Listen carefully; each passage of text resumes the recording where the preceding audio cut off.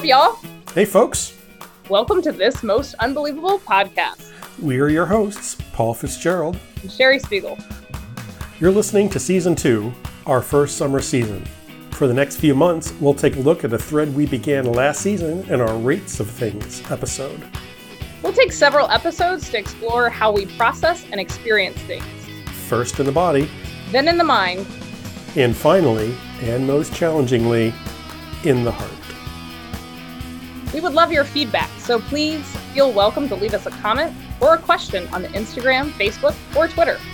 Or you can send us an email at thepaulandsherrypod@gmail.com. Of course, you can also find all of this on our website, thismostunbelievablelife.com.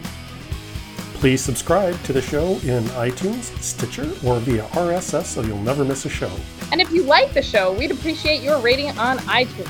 Or simply tell a friend about the show. That would help us out too. We're so glad you're joining us on this journey. And on with the show. Go. Okay, we usually do a pretty good job of that. We both hit the record play button simultaneously. I usually don't have to do too much matchup. Nice. In the post-production of this, and that makes me happy. Yeah, well, it makes me happy too. We sync up well, Paul. We do sync up well, and you know what else makes me happy? What? Recording this podcast. Me too. Makes me pretty too. Hey, Paul. Pretty happy. Hey, Sherry. How are you? I'm doing well. I'm still getting used to the new recording schedule that we have. I'm still used to Podcast Tuesday. At this point, people know that it is now Podcast Wednesday, but you don't notice a difference because we still release on Tuesday. We do. In fact, now we release a little earlier on Tuesday. So yeah, we do. No one has to wait till lunchtime to hear our beautiful voices. Yeah, and that's the thing that's changed more than anything, because when we were originally doing this, we were releasing on the same day that we were recording. So those went out about 6 p.m., yep, give or take. And then we had the forethought and the chutzpah to get a little ahead of the game, and we were able to record in advance of the release, which was great. And that let us put a little more flair and verve into it, I think, and give us a little more breathing room. I feel like we are known for our flair and verve. We are. If we do it right, we are. And that's when it was able to go to noon. And then I was thinking recently, you know what? I think we're missing people who might be waking up in the morning and looking for something to do or listen to on Tuesday itself. Thus, what did I do? 7 a.m. or something 7 a.m. like that? Yeah, and I think that works. I mean, Brene Brown releases her podcast Tuesday morning. So as people are in there getting their Brene Brown on, they can get their Paul and Sherry on. I want to say we're competing with Brene Brown's podcast. I'm not altogether sure that we are, but it's nice to think about that. I think her listeners might enjoy our podcast, but they may not know about it. That might be what's happening. We just have to market ourselves better, which feels gross. But it does feel gross. But we did do something. I say we in the royal sense of you did something, but we were both thinking about it and talking about it a little bit. We are now on LinkedIn. We are. Yeah, we're on LinkedIn. And we have a monthly, I don't know who agreed to that, but a monthly newsletter. A monthly newsletter, which is out. It is. Which is out. The September one just went out, and I want to say the October one is in the works. We have done nothing, as far as I know, for the October one, but September is still early, and it's going to be great. I think it is September 2nd, so who knows what October will look like. But also, I think before we hit the play button, you and I were already bouncing around. I think we have so many ideas about things that trouble we can get into together. I was telling a friend recently that, because she was asking, like, who in the world is this Paul Fitzgerald? And you seem to have a podcast and you do things with this dude. We do. And I was like, well, in January, Paul and I made this casual commitment to each other to find some trouble to get into together in 2020. And I think we are doing a really good job at... You still got 3 or 4 months left and we're already in serious trouble. Right? So much trouble together. It's been a delight. We get an A+ on that. So we get an A+ on that. So last week, was it last week or 2 weeks ago that time is shifting in a weird way? I guess it was 2 weeks ago. You asked me where I saw myself in 5 years. Yeah, that's the one that just went out. Yeah, and then that's the one that just went rumor out. has it you came to the call today with more questions for me. What's up with that? I did. So I was just out on a walk a little earlier today for lunch. I was sitting down and standing up most of the morning with my new standing desk, which I found is very helpful for teaching class. And I thought I would take a walk in because what I found is that even if I'm sitting or if I'm standing, when you're standing in one place, legs still get stiff. You still have to sort of walk it out a little bit. It's true. It's true. And I've always had some of my best ideas and thoughts in two places. It's either in the shower, but one can only come up with so much creativity in 4.5 minutes. That was just a dig. And the subject of Paul's shower time. My showers are short. What can I say? It's one of the things I dislike about Paul. It's a short list. That's on it. I don't know why I have such beef with it. I think it's because I don't even understand what I would accomplish. Like my hair is so long that my hair wouldn't even be wet, like fully wet by the end of that 4 minutes. But anyway. That's entirely the point. Yeah, not much can be accomplished in 4.5 minutes of a shower, including creative thinking. Right, thinking. Go on. So, or out on a run or out on a walk. And so it's always good for me to move around a little bit because that's where some things sort of move through me and get some creativity in. And so I was thinking, this is week 2 of you and I being back in the everybody on 3 give air quotes 1 2 3 air quote classroom because we're both teaching entirely on Zoom. Indeed. And either teaching as the words are remote or virtual depending on how you sort of look and how you ask for all of it I have not been on my campus, and I guess I went there once in the middle of the summer to pick some stuff up. But besides that, not a step has been taken on that campus, and I think the true might be the same for you, unless I'm mistaken. The last time I was on campus, I think, was the last time I saw you, my friend, on campus. Is that true? I think it was the Friday before spring break. Yeah, that was it. When I crashed your classroom. Yes, when I crashed in your classroom, that was the last time we saw each other on campus. And so what I've been talking with a couple of folks about lately, which has been kind of, I don't want to say it's in jest, but it's been a lighthearted conversation. Back when I was teaching on campus, as you well know, Sherry, I would take a piece of chalk. It was a piece of chalk. And we had this whole thing going on, and we might have been calling ourselves like the Chalk Club or something like that. People who just go to class with a piece of chalk and see where it goes sort of from there. And now I took a picture of my setup here that I'm using for my class to a friend of mine, and it is significantly more that I'm showing up with now than a piece of chalk and finger sandwiches. It's 2 HD monitors, 3 microphones, a webcam, a mixer, a notebook, a bag of potato chips. I mean, it's with a standing desk with a whole lot of wires coming out from the bottom of it. It's like, this is different than the way I was doing this. Are they also the Carnitas flavored potato chips? Yeah, they are. So Lay's has these specialty flavors they come up with every once in a while. The New York style pizza flavor is downstairs, but I think my wife has eaten most of those, as I've eaten most of the street taco ones. So I think all's fair in that. But the way that my own teaching looks these days is different now than it was before. And so this is not going to be exclusively a conversation or a Q&A about the educational process or just for educators. My hope is that this is going to start with a question that comes from an educational background, but it really relates to everybody out there in some pretty interesting ways. What I'm finding is that just based on the circumstances that has changed and how I show up for my classroom and with what I show up to my classroom, now that we're doing this in such a shockingly different context, what is it that I'm actually asking myself to do as a professor? How is my ask changed? And I think this also reflects back on our very first episode. If you have not listened to the first one, Missing the Point, I would recommend everyone to go back and listen to that one if you have not already, because what we talked about a lot in that first episode was this kind of stuff. You know, what do you bring as a professor? What do you bring as somebody who is being asked to do something with an objective? And we got into what's the objective and what is the point of all this and what are we all doing? How is that sort of changed? So I was wondering, and I don't know if I have an answer for this yet, or if I'm just noticing as it develops throughout my experiences over these last 2 weeks, I seem to be showing up with a different set of tools from the looks of it to my classroom.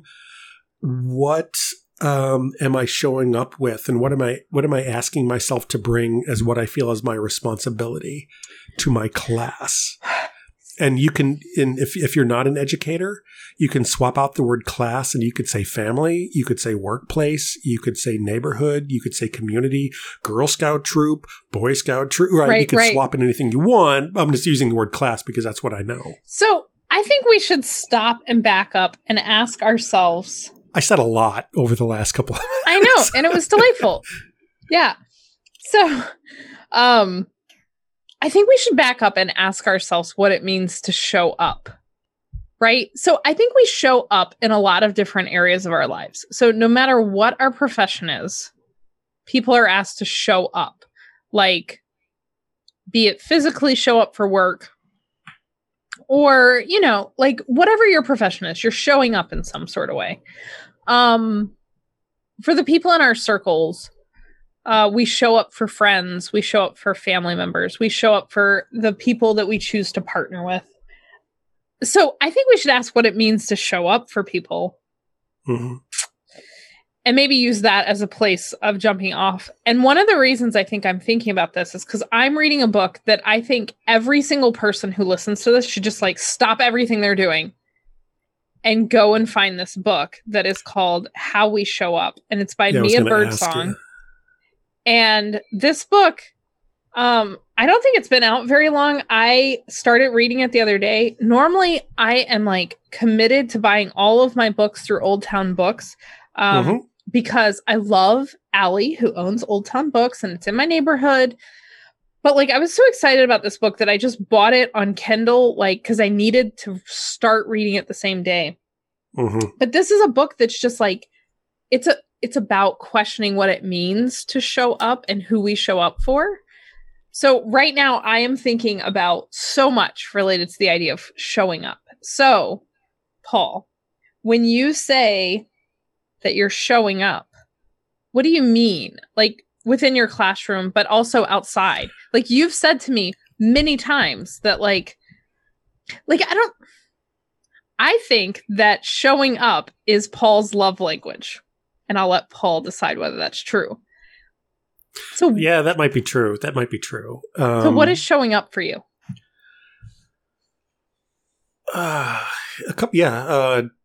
I guess I'll tie up a couple of ends on that. If you spent a fair amount of time with me, you know, one thing that I say when asked what my motivations are, it's like, I'm here, aren't I?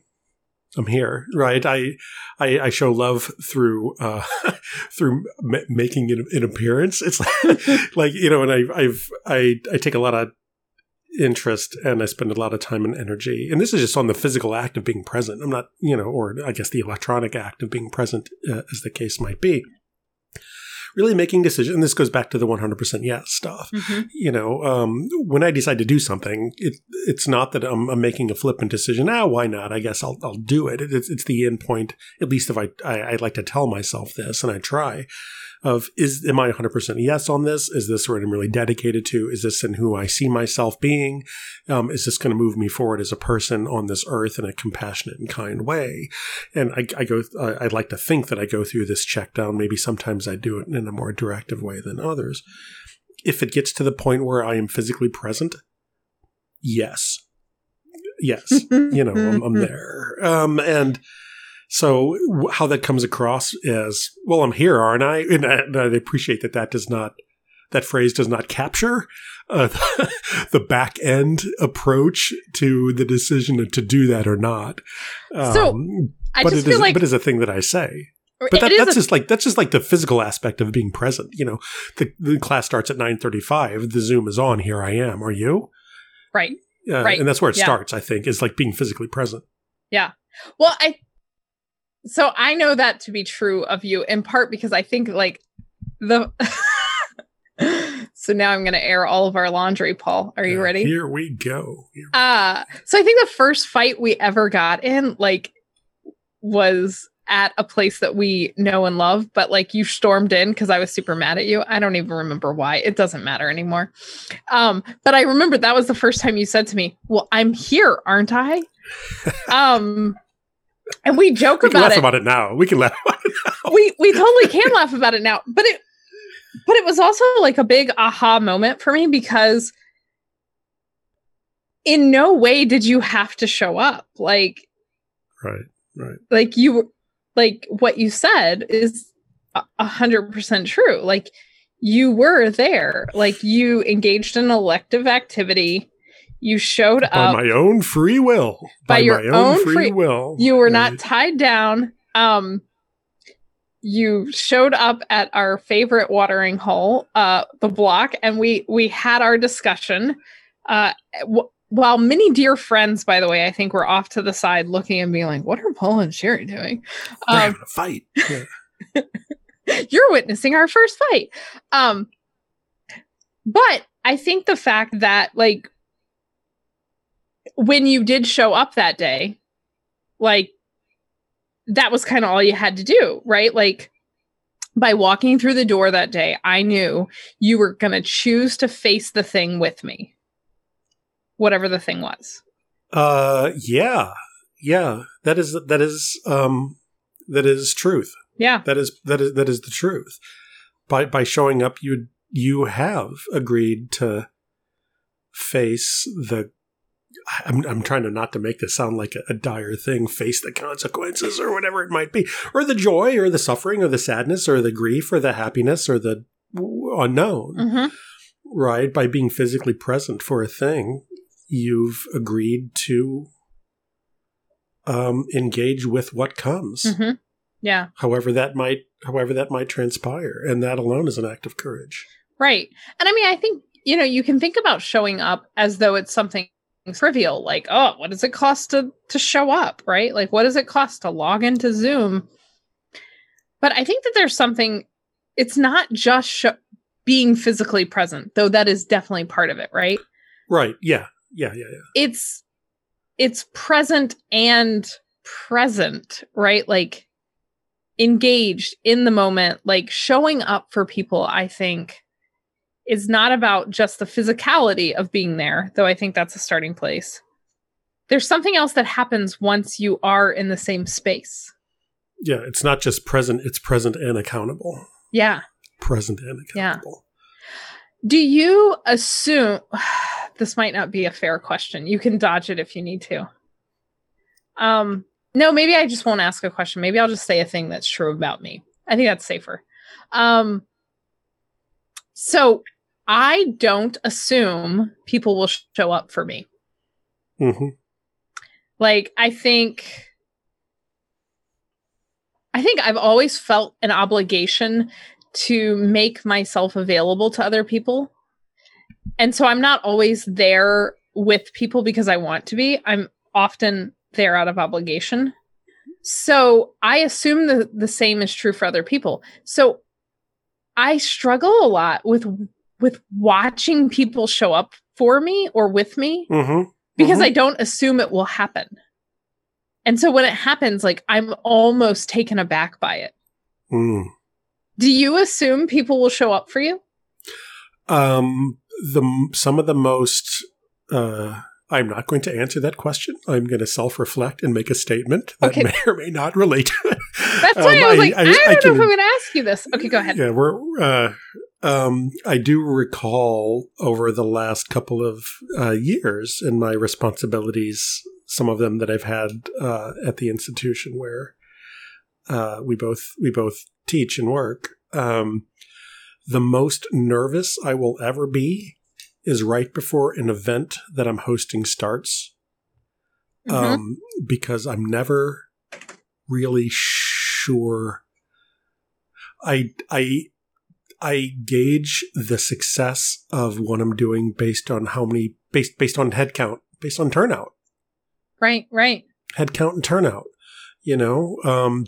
so much so that if there's 10 minutes left before the start time that has been published, there might not be as many people there as I like to think there might be, regardless of the fact that I know for a fact they are still in class and they will be there in a couple of minutes. I will physically, this is back when we used to do these things in person, I will physically leave the space, go and do something, if it's nothing more than just going to drink a water, and then come back in with the hopes that people will have magically appeared and that I will walk into a full room. And sometimes that's happened and sometimes it hasn't.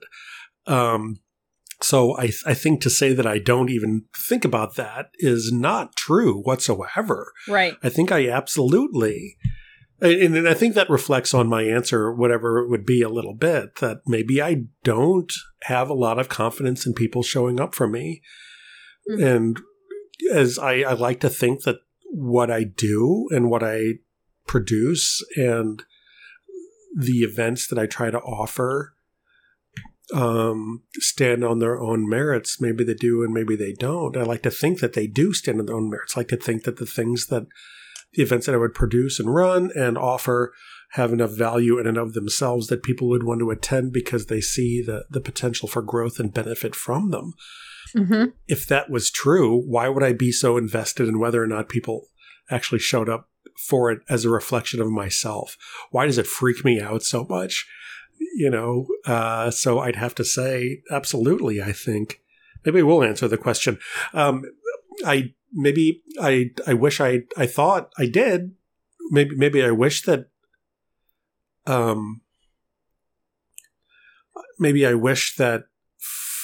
I wasn't so personally invested in whether or not people show up, but I think I do see it as a reflection of myself, whether or not it really is or not.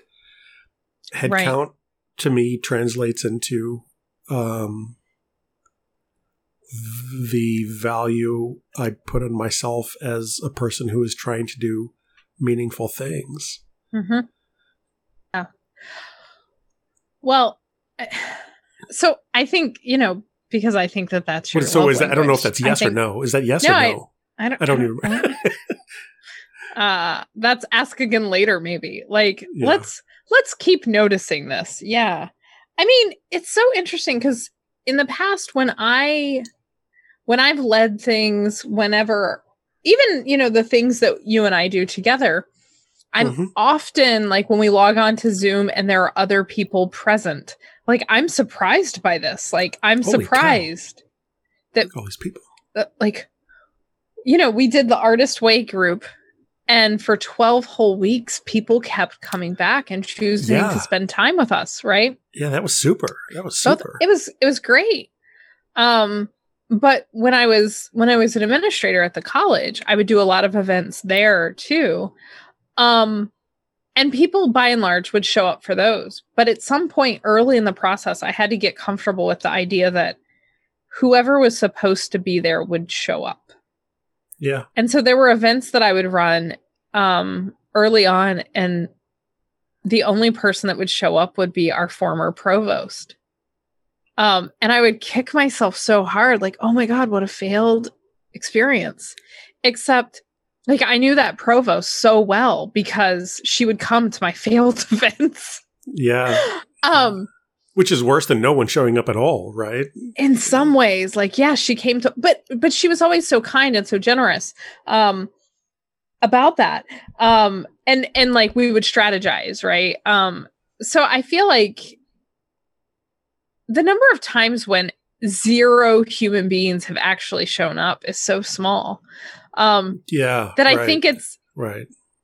I think it's such an interesting question of if we're in a room and we're expecting people to show up and then one person shows or 2 people show, why why are you going into the hallway hoping a whole room will come instead of asking yourself, like, are these the exact humans I need to show up for today that I'm here for?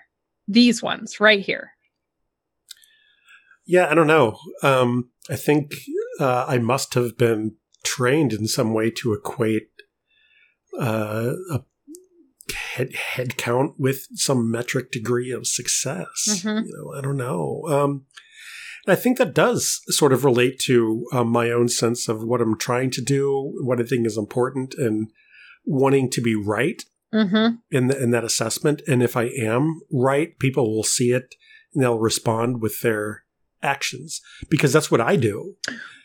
Because that's what I do. I mean, that's sort of the lens that I see the world through. Right. If I host an event and somebody shows up, there must be 100% yes, which validates my own worldview in some sort of big way, which may be complete bullshit. But but that doesn't matter at the time when it's 5 minutes till go time and you're wondering if people are going to actually show or not. And so we go through all sorts of little parlor tricks to sort of game that a little bit. The primary one amongst them is buying food. If you provide snacks, then people will show up. But they're not showing up for the snacks. They're showing up for you, and they get snacks, right, Sherry? Right. Right, Sherry? Please let the answer be yes. I think so. Yeah. They're not showing up just for the food, but for some reason, those events always get higher turnout than the Are you sure? I mean, this is how I get you to my house, right? Like, I'm like, yeah, right. Paul, if you want to record this thing live, then I will feed you. Yeah, well, the hangout we used to do near campus at the block, it's like, hey, let's go hang out. It's like, I don't know. It's like, it's happy hour. Okay, maybe I will. An amazing conversation comes of it. It's getting somebody in the door. That's the hard part. The magic happens by itself once they're there. If you put your heart and your soul into it in your true love, right? Getting people in the door is hard. Yeah, I mean, I think it goes back to that question of like, well, what do we, being kind of the royalry, not just necessarily you and me, like, right. What do people show up for? Like, yeah, I don't know. I don't know that check down. And, I've been doing it for 10 years and I'm still not sure. What makes people show up. I only know what makes me show up. And I wish my rules were simple. They are not. Yeah. They're not. But they all go back to a mission. I mean, if I said that I didn't show up to places out of a sense of obligation, I would obviously not be telling the truth. Right. There are things that I show up to out of a sense of obligation. What do I show up to again and again? What do I show up to regularly? What kinds of things do I show up to? When you do the nuanced math on this, it's more complicated than it comes across, and it just sort of all gets boiled down into a binary decision of are you there or not? Right. And I think like there's something that's working underneath the surface that like is something as simple as the complexity of human desire, right? Like, so we're going to solve that problem in the next half hour, absolutely. Right? We're going to pick that apart, and we're going to have the answer for you. Just listen to the end, and we'll tell you the answer. We've got this. Yeah, I mean, like, it's funny because you and I have worked together in various capacities or whatever. I mean, we've shown up for each other. Let's say for the last year or so, we've worked together for 10. And over the course of the last year, there have been times when there's an occasion that I know something is about to happen.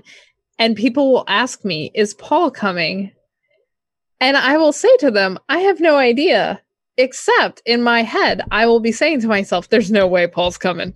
This is not a thing Paul's going to do. For a fact that this Paul's not going to show up for this. Paul will not be present. I know Paul and I know events, and this is not an event that Paul is going to show up for. This doesn't feel like a Paul thing.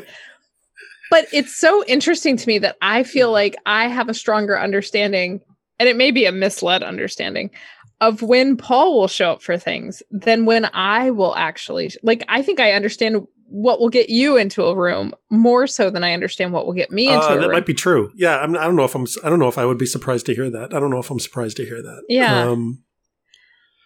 Yeah, I don't know if I'm surprised to hear that. But I don't know what gets me into a space. Do you know? Maybe you know. What gets you into a space? Yeah. Maybe I do. I don't know if I know. I might know the properties of spaces that might lean towards the positive. Mm-hmm. But ultimately, I think the equations that we solve in our heads are so infinitely complex. I don't know if that can really be something that can be absolutely sort of gamed out. I think there's a little chaos involved on the back end. I think there's some inherent unpredictability to it.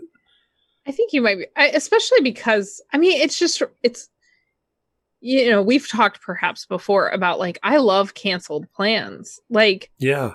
So, that's telling of this. That's telling of this. Right. And part of it is because, I honestly think I don't know whether I'm actually going to authentically want to do something a month in advance, because I don't know who I'm going to be that day. I don't know where I'm going to be that day. And it's really hard. And so in the past, former Sherry would drag herself to whatever the hell she agreed to, regardless of how she felt, face the consequences afterwards. Or, honestly, I have a real pattern of mysterious illness showing up, because it's easier for me to... Sherry's been sick a lot. Yeah. This used to be a huge thing for me. If you talk to one of my favorite humans in the world, he will tell you that I have had a migraine on his birthday every year for years. And it's true, but it's also just what happens at the end of the semester when we kind of melt down because we've been showing up for everything.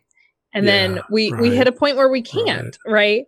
So I'm finding that I have to say no to a whole lot more, sort of aggressively, so that I can be in a position to say yes when I really want to be able to say yes. And that's kind of new learning for me. I think that might be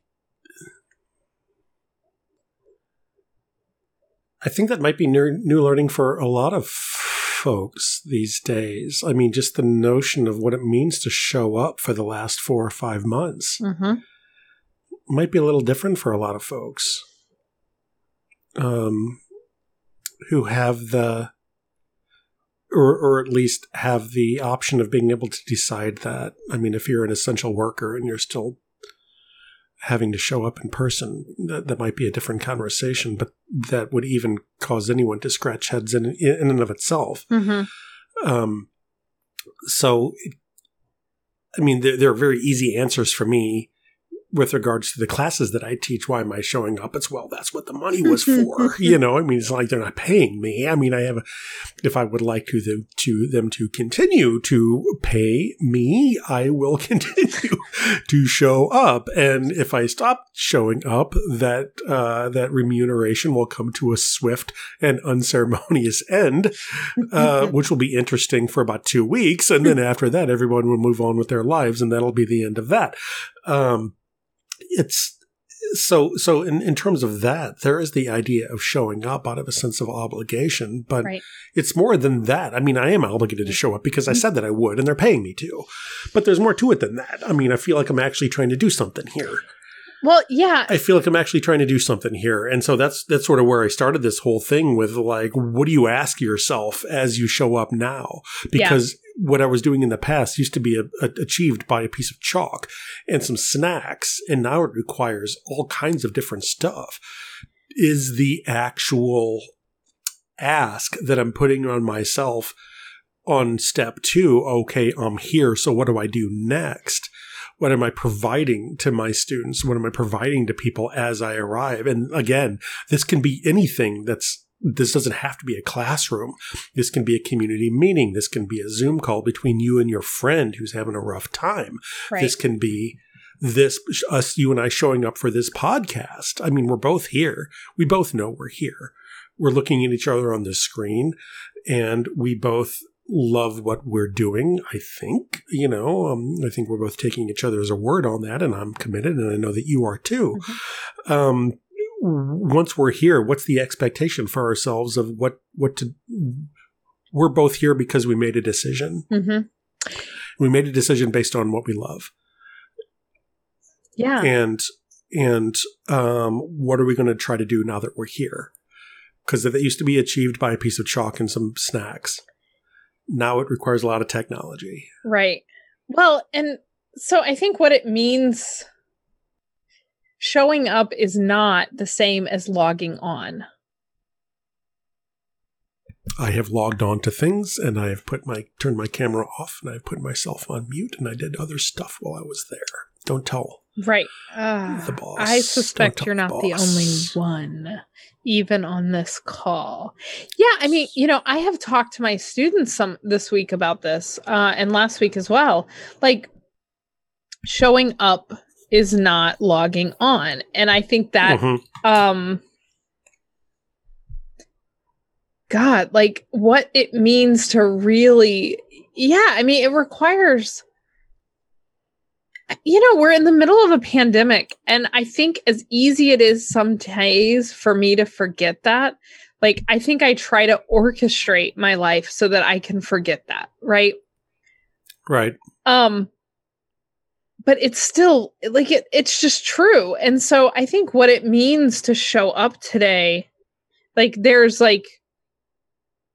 so much arguing against persistence right now. Like, how long is this going to go on? How is it going to affect us? Like, who are we going to be when we're done with this? Will we ever be done with this? Like, all of that is big and heavy. And so in the midst of that, like, what we have to do, or what we choose to do, perhaps, as educators, is I think we understand that showing up with a piece of chalk isn't enough right now. Because I think what my students need from me is not a lesson plan.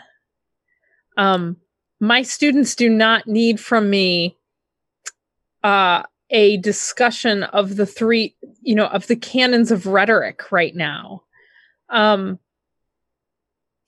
I think a lot of people are trying to figure out what it means to be alive today. And so showing up, we get all this technology so we can try to make ourselves human, because we have been entrusted with teaching a whole bunch of people who are also waking up every day and asking, what does it mean to be human today? And so a piece of chalk ain't going to cut it. No, a piece of chalk ain't going to cut it. Yeah.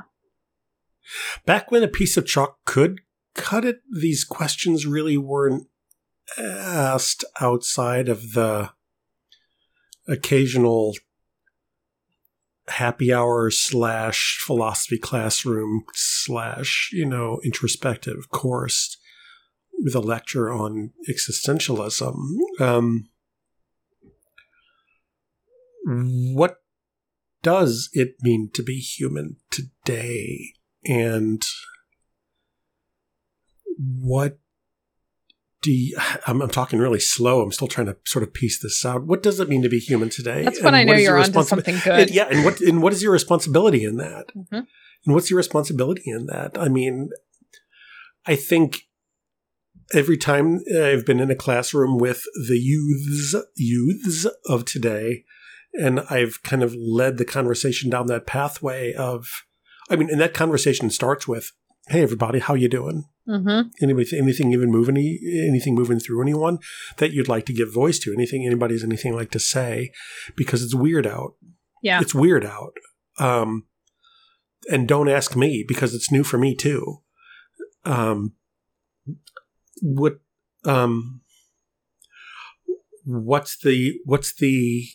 What's the payoff for having that conversation? Yeah. Of what does it mean to be human today? Does a sense of understanding on what all this is about, what comfort does that give? Mm-hmm. Or does it? Or does it?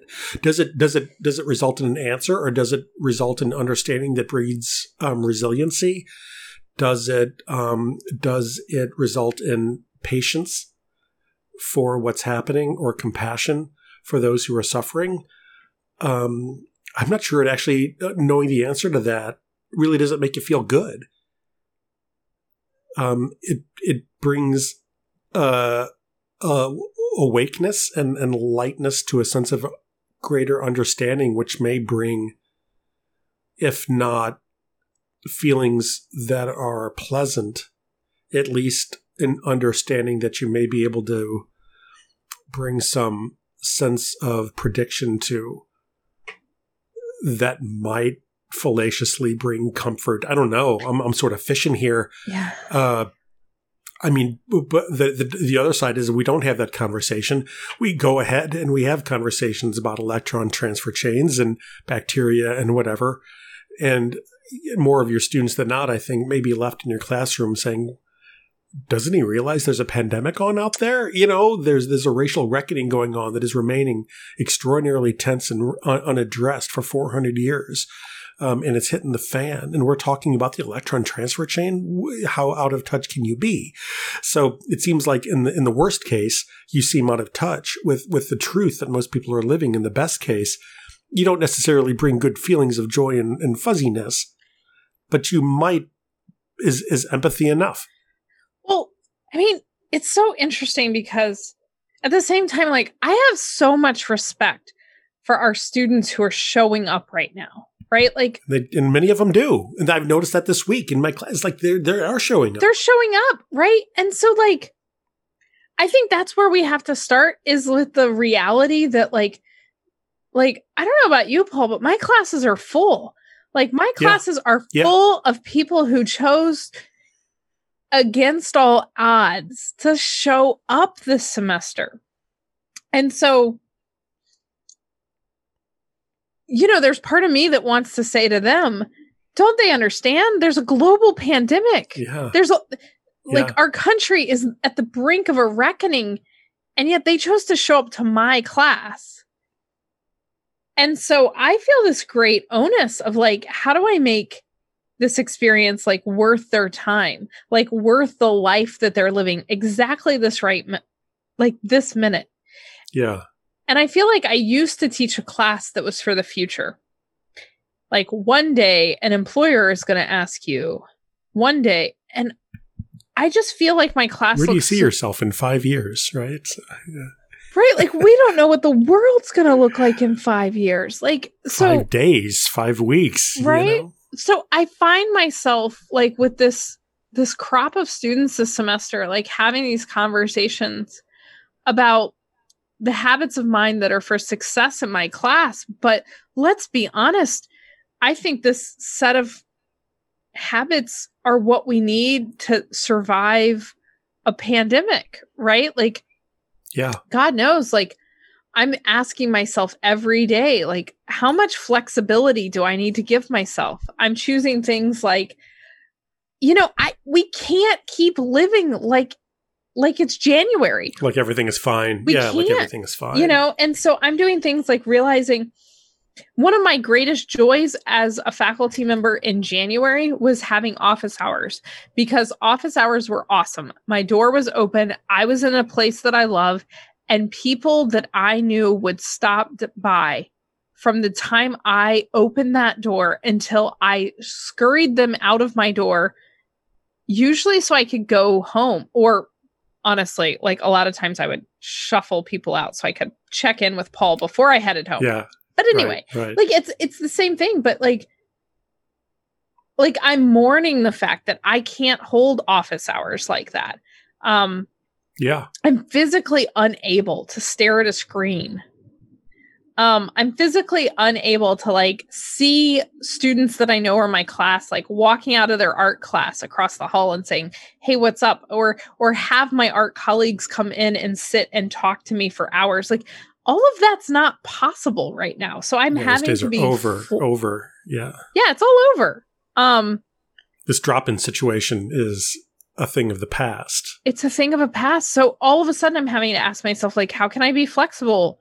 What could this look like? Like, and I see the people who are struggling the most, I think right now, are the people who insist upon showing up in the same way they always have and are disappointed to realize that doesn't work anymore. So it's like, we need the flexibility. So yesterday I sent a message to all my students that said, okay, I can't stare at a screen for 10 hours a week waiting for you to possibly show up. So I gave all my students a Google Voice number and I said, hey, text me. It's not my personal phone number. Don't worry. I'm going to mute this shit after 6 p.m. You know, right? Like, this 3 a.m. stuff. Yeah, you're not doing that. Yeah. You know, you're not text me if you need me. And, you know, I had a student yesterday text and say, hey, can I pop on office hours with you? And I'm like, absolutely. But like, I think part of showing up right now is realizing that like being a human right now is hard and it looks different than it looked 6 months ago. Yeah.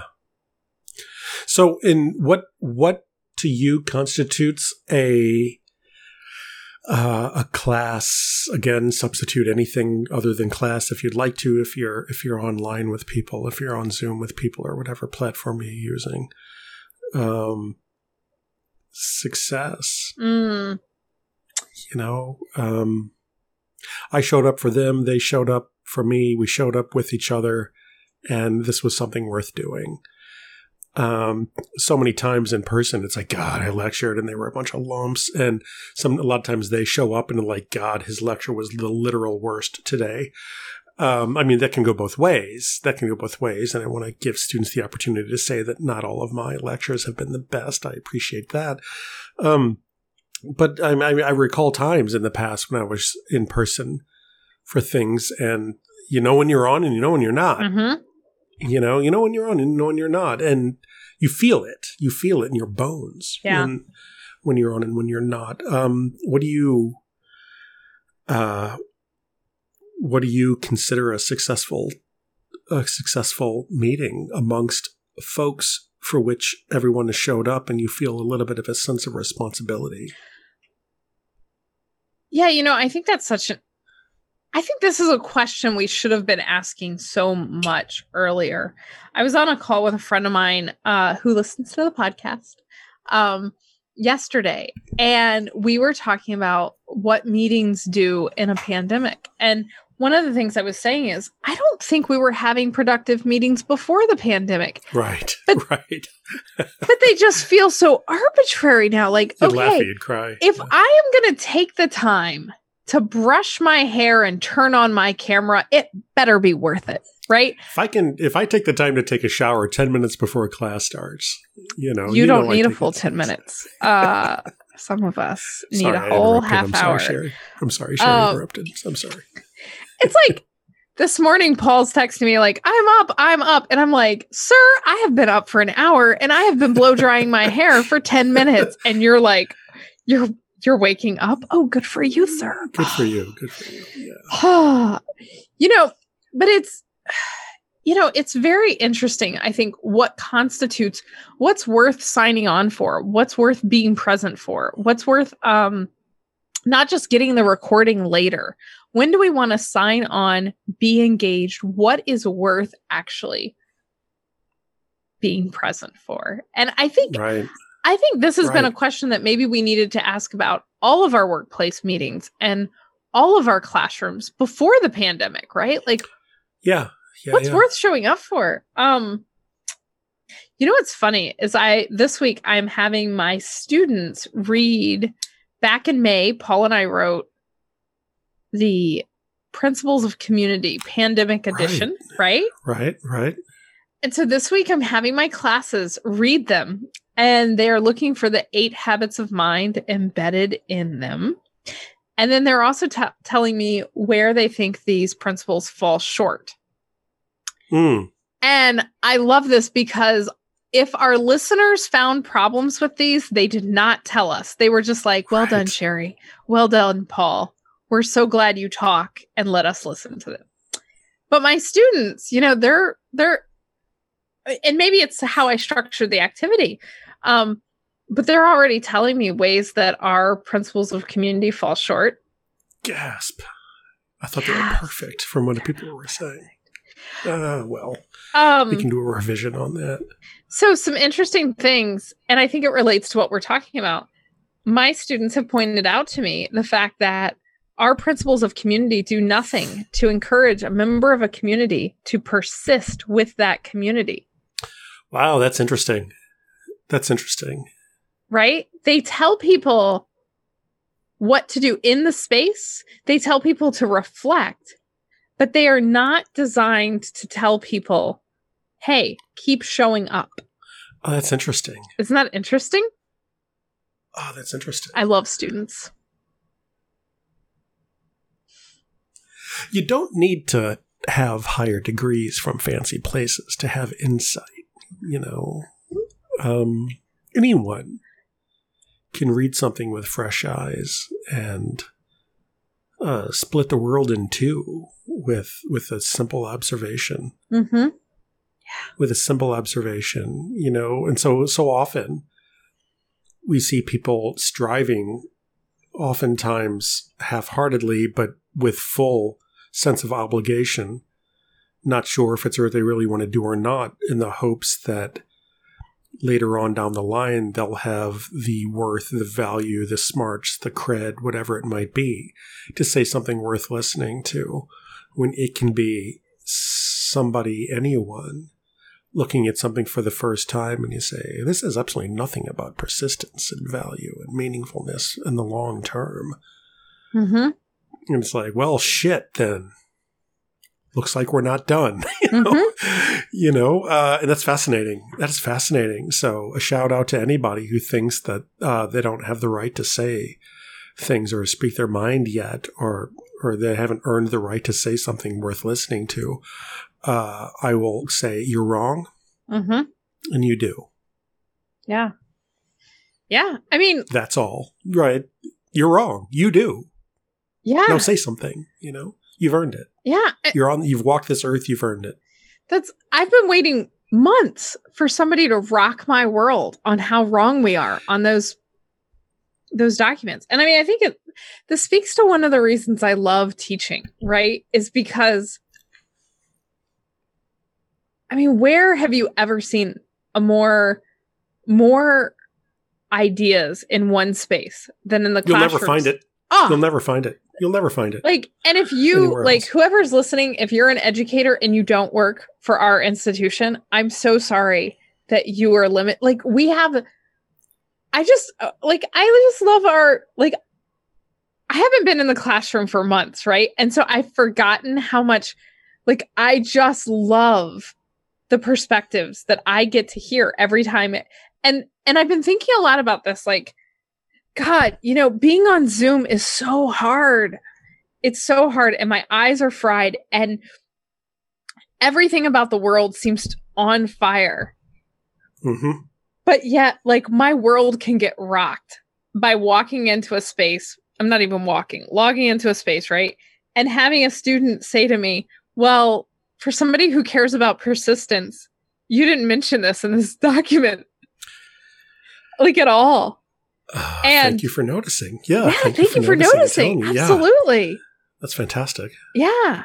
And having the guts to say it. Mm-hmm. And that gets me too. That gets me too. I've gotten it in 2 classes now. So it's like... The same thing? The same thing. The same thing. Oh, wow. Yeah. So all you need is a group of first-year students to be like, nothing's about persistence, right? But it's this magical thing when you bring, like, that's what synthesis is, right? Like, I took the principles of community and I put them up against the 8 habits of mind, and I ask, what are we missing? So that's what we learned. That's what we're missing. Yeah. Yeah. There's a couple others, and I'll learn more from my students tomorrow. And then, how many are there now in that principles of community? Were there 10? We have 10 principles. We have 10. Sounds like we got 11 now, and the list might be growing.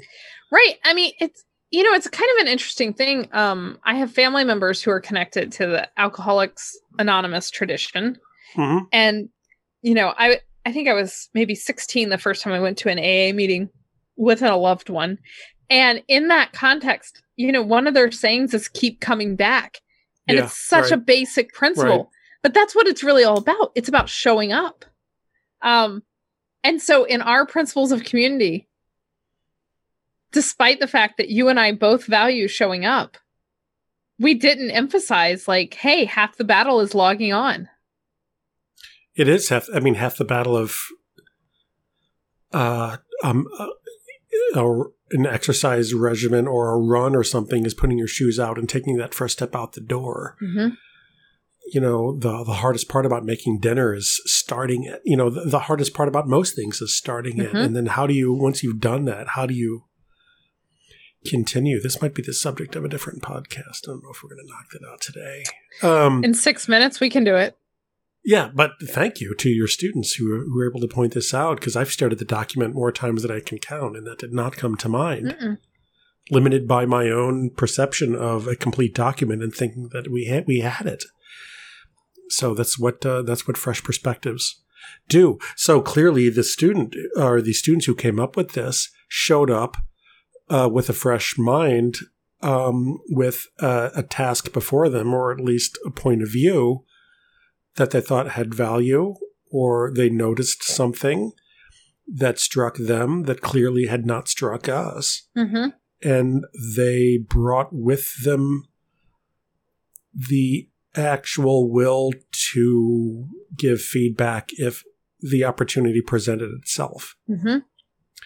And they did. Mm-hmm. And again, man, that's guts, that's courage, that's self-empowerment. That's all kinds of things that if you think about it like that, and folks might say, oh, I wasn't even thinking about it from a self-empowerment courage point of view, but you did. Mm-hmm. But you did.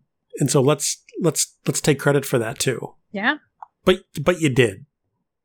Mm-hmm. You did. But you did. Yeah, and that's... Do it again. And I think it speaks to like why it matters that people show up, right? Like if these students who weren't afraid to say, I don't really see what in this document is about persistence. If those students didn't show up, if they didn't put themselves out there, like that's like you and I who allegedly value persistence, we have recorded a podcast for said students about 8 habits, including persistence. Yeah, we did. But we have this blind spot. And so I think showing up, like, I don't know, it just goes to show that like showing up, there's so much that when we show up, we don't even know what we're accomplishing just by being present. Something might happen, though. Something interesting might happen. Something interesting. And sometimes, the hardest showing up sometimes is showing up to get feedback on something that you poured your heart and soul into. Yeah.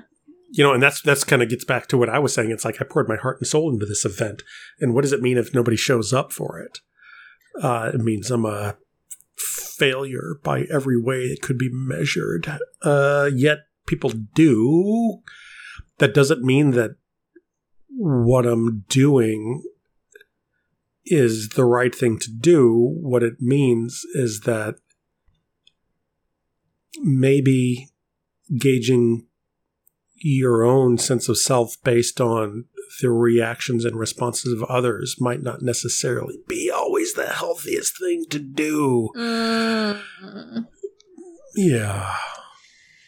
Because, it's easy to say, yes, I do have value. I'm a good person. As people showed up, it's like, well, that's not necessarily what's going on.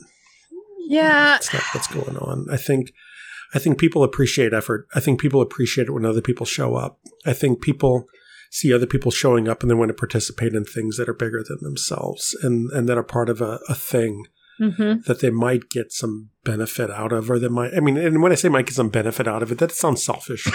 When it goes through me, I don't sort of mean it like that. This thing has value. I have potential for growth and something. Again, it all comes back to curiosity and something interesting might happen. Mm-hmm. I'm going to get the speaker together with the smart kids and I'm going to release the Kraken. Something interesting might happen. I'm going to send these principals and communities out to my class and get some feedback. Because something interesting might happen. Mm-hmm. I'm going to record a podcast with my friend and colleague, Dr. Sherry Spiegel. Why? It might be good. I mean, people might like it. There might be some value in it. We've had a lot of conversations where we said, we really should record these. Mm-hmm. But when it comes down to it, I mean, something interesting might happen. Maybe we're onto something. Maybe something interesting will happen. Maybe we'll get some feedback that makes us say, oh, yeah, you know what? You're right. That is left out of our thinking. We can grow as people by getting the feedback of others on how we're thinking about things. Mm-hmm. Yeah. And is that what it means to be alive today in this pandemic? Is that the best we can do today? The answer, I admit, might be yes. But if it is yes, that's all we've been doing all along, I think. Mm-hmm. Yeah. And we know it when it doesn't happen because you feel disappointed and you feel that could have been so much more. That could have been so much more. It could have been. Yeah. I mean, what sporting event, what hockey game do you like? The one that's a blowout or the one that goes right down to the wire? Something interesting might happen. I mean, you want to win 10-0, but what if it's 3-2 in overtime? Which was the better game? Which was the game that was worth what you invested in it?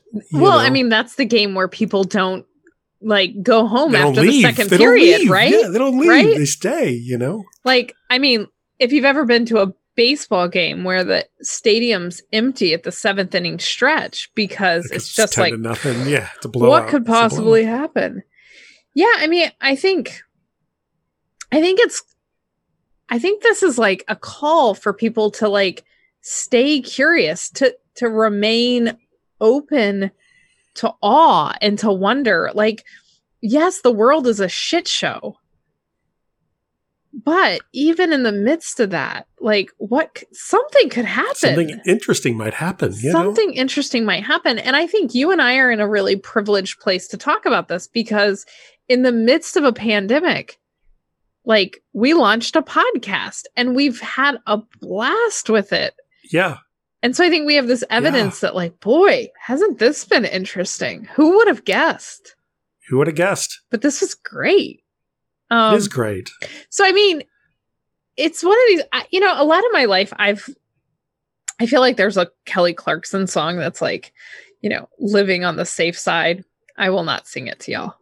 But I spent a lot of my life not taking risk and not putting myself out there. I do it in very calculated and measured ways because I've always been worried, what could happen? How much could I embarrass myself?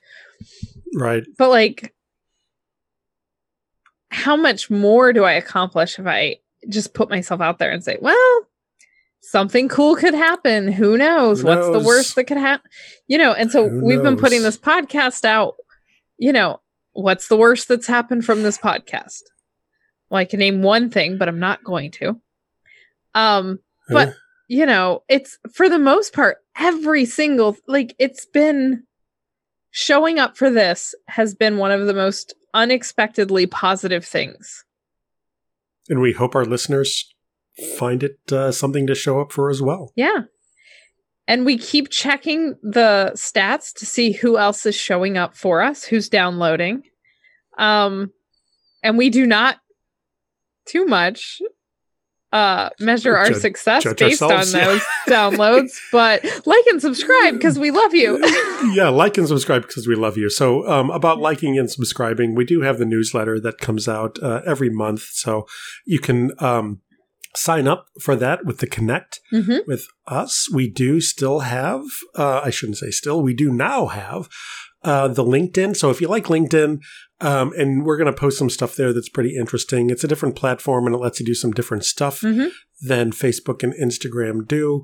So if you're on LinkedIn and wondering what's there for you, and you're picking up what we're laying down, you can go ahead and follow that page and you'll get some cool stuff there too. And if you really like what we're doing or you really want to support it and you want to see more of it, We do have a Patreon. We do. Set up. You can support us that way as well. We love doing this podcast, and we love your support, and we love the feedback, and we love listeners, and we love everything about it, and it's not free. So from our point of view, there's some web hosting stuff that we're paying for and a couple other things, the Podbean. So we'd love to get some support on that if you feel like giving back a little bit to a good cause. And you can do a one-time on that, I think, and you can give a monthly, whatever you feel like giving, whatever it's worth to you. We'll happily and humbly accept. Yeah, I mean, we're kind of a cheap date, so we've worked it out to where you can kind of support us for a year for the price of a cup of coffee at Starbucks. That, let's be honest, you're not going to anyway. Right.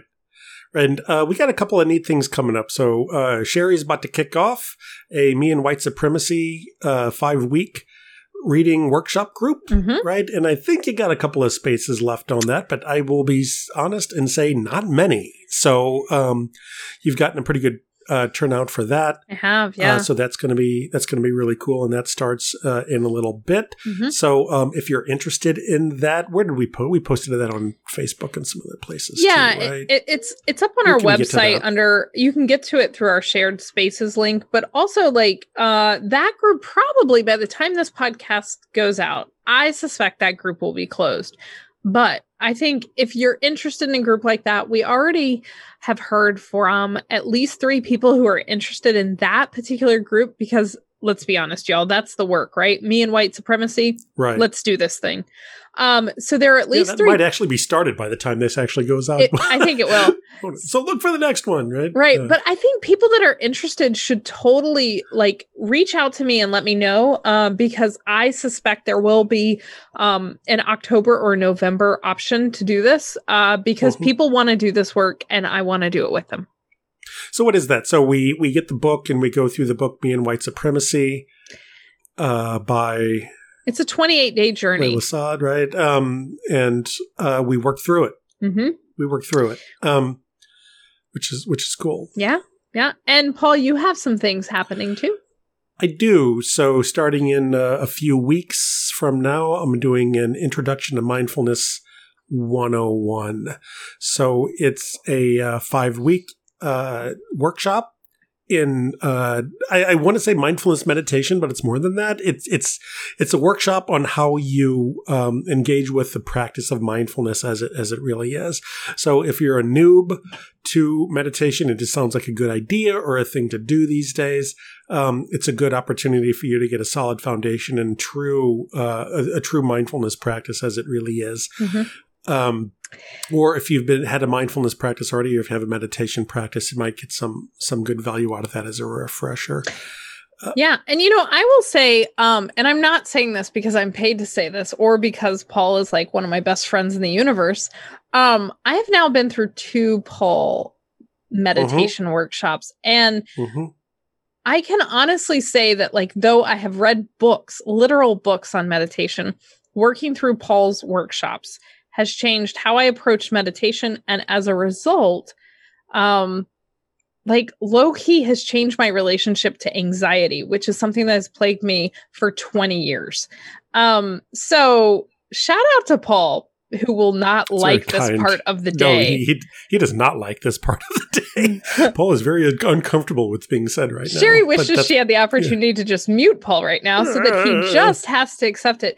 No, I mean, Paul has done a lot of it is no secret that I think working through Paul's meditation workshops has been incredibly useful for me. And I know it will be for you too. So that is time well spent and money well given. Yeah, cool. Thank you, Sherry. That's very kind of you. Look at you accepting a compliment. I'm so proud. I'm so proud. Go through I'll process that later, but I'm going through the motions. Yeah, he's going to wear a hair shirt for the rest of the evening. But yeah. But it's all. I mean, it's not a purely academic approach to this. So there's going to be a little bit of homework. I mean, it's going to be something that calls you to ask yourself some questions about what's going on. And it's going to ask you to do a little work. It's going to ask you to do a little work. The objective is not for you to know what mindfulness is and what mindfulness meditation is. The objective of this workshop is to come out of this with a mindfulness meditation or just a meditative or contemplative practice that you can do with who you are, where you are in the circumstances that you're in. So super practical, right? The goal is not for you to win a trivia contest about meditation and mindfulness. It's to have a practice that works for you with what you got, you know, and we're going to work towards that. And you will not be levitating off your cushion after week 2. It was such a relief to learn that wasn't the expectation, Paul. The objective is not to levitate. No, like it's, I really have appreciated that your approach to meditation has demystified it and has made it super accessible to like a super like anxious ADHD gal like myself. Yeah. And I'm convinced that the very first thing that Prince Siddhartha did when he sat down to meditate and figure this out was, man, this really sucks. Man, this is hard. This really sucks. I don't like what's happening right now. And the response to that is, yeah. Yeah, so let's do it together. Yeah. Let's see what's going on. And so that's the approach that I take with the workshops that I offer with regards to that. So we got some cool stuff cooking. Yeah. We might, Sherry and I, maybe before we started recording, might have talked about a couple of ideas that we got cooked up for October, November, but we don't want to put the cart before the horse. I think but all that people need to know is that Paul and I are like super in for the stuff we're doing, and we hope we'll build a big community to do it with us. Show up, y'all. Show up. We're just trying to show up for what we see. So awesome. So, thank you, Sherry. What an awesome convo. Indeed. Thanks for showing up today, Paul. I'm glad you're here. Yeah. So the question is, what does it mean to show up? Yeah. And what makes our listeners show up too? Something interesting might happen. Yeah. Cool. Thanks, Sherry. Thanks, Paul. Have a wonderful day. You too. Bye. Bye, everybody. We love you. Bye-bye. Bye. This podcast is produced by Sherry Spiegel, Paul Fitzgerald, and This Most Unbelievable Life. For more information, please check us out at www.thismostunbelievablelife.com.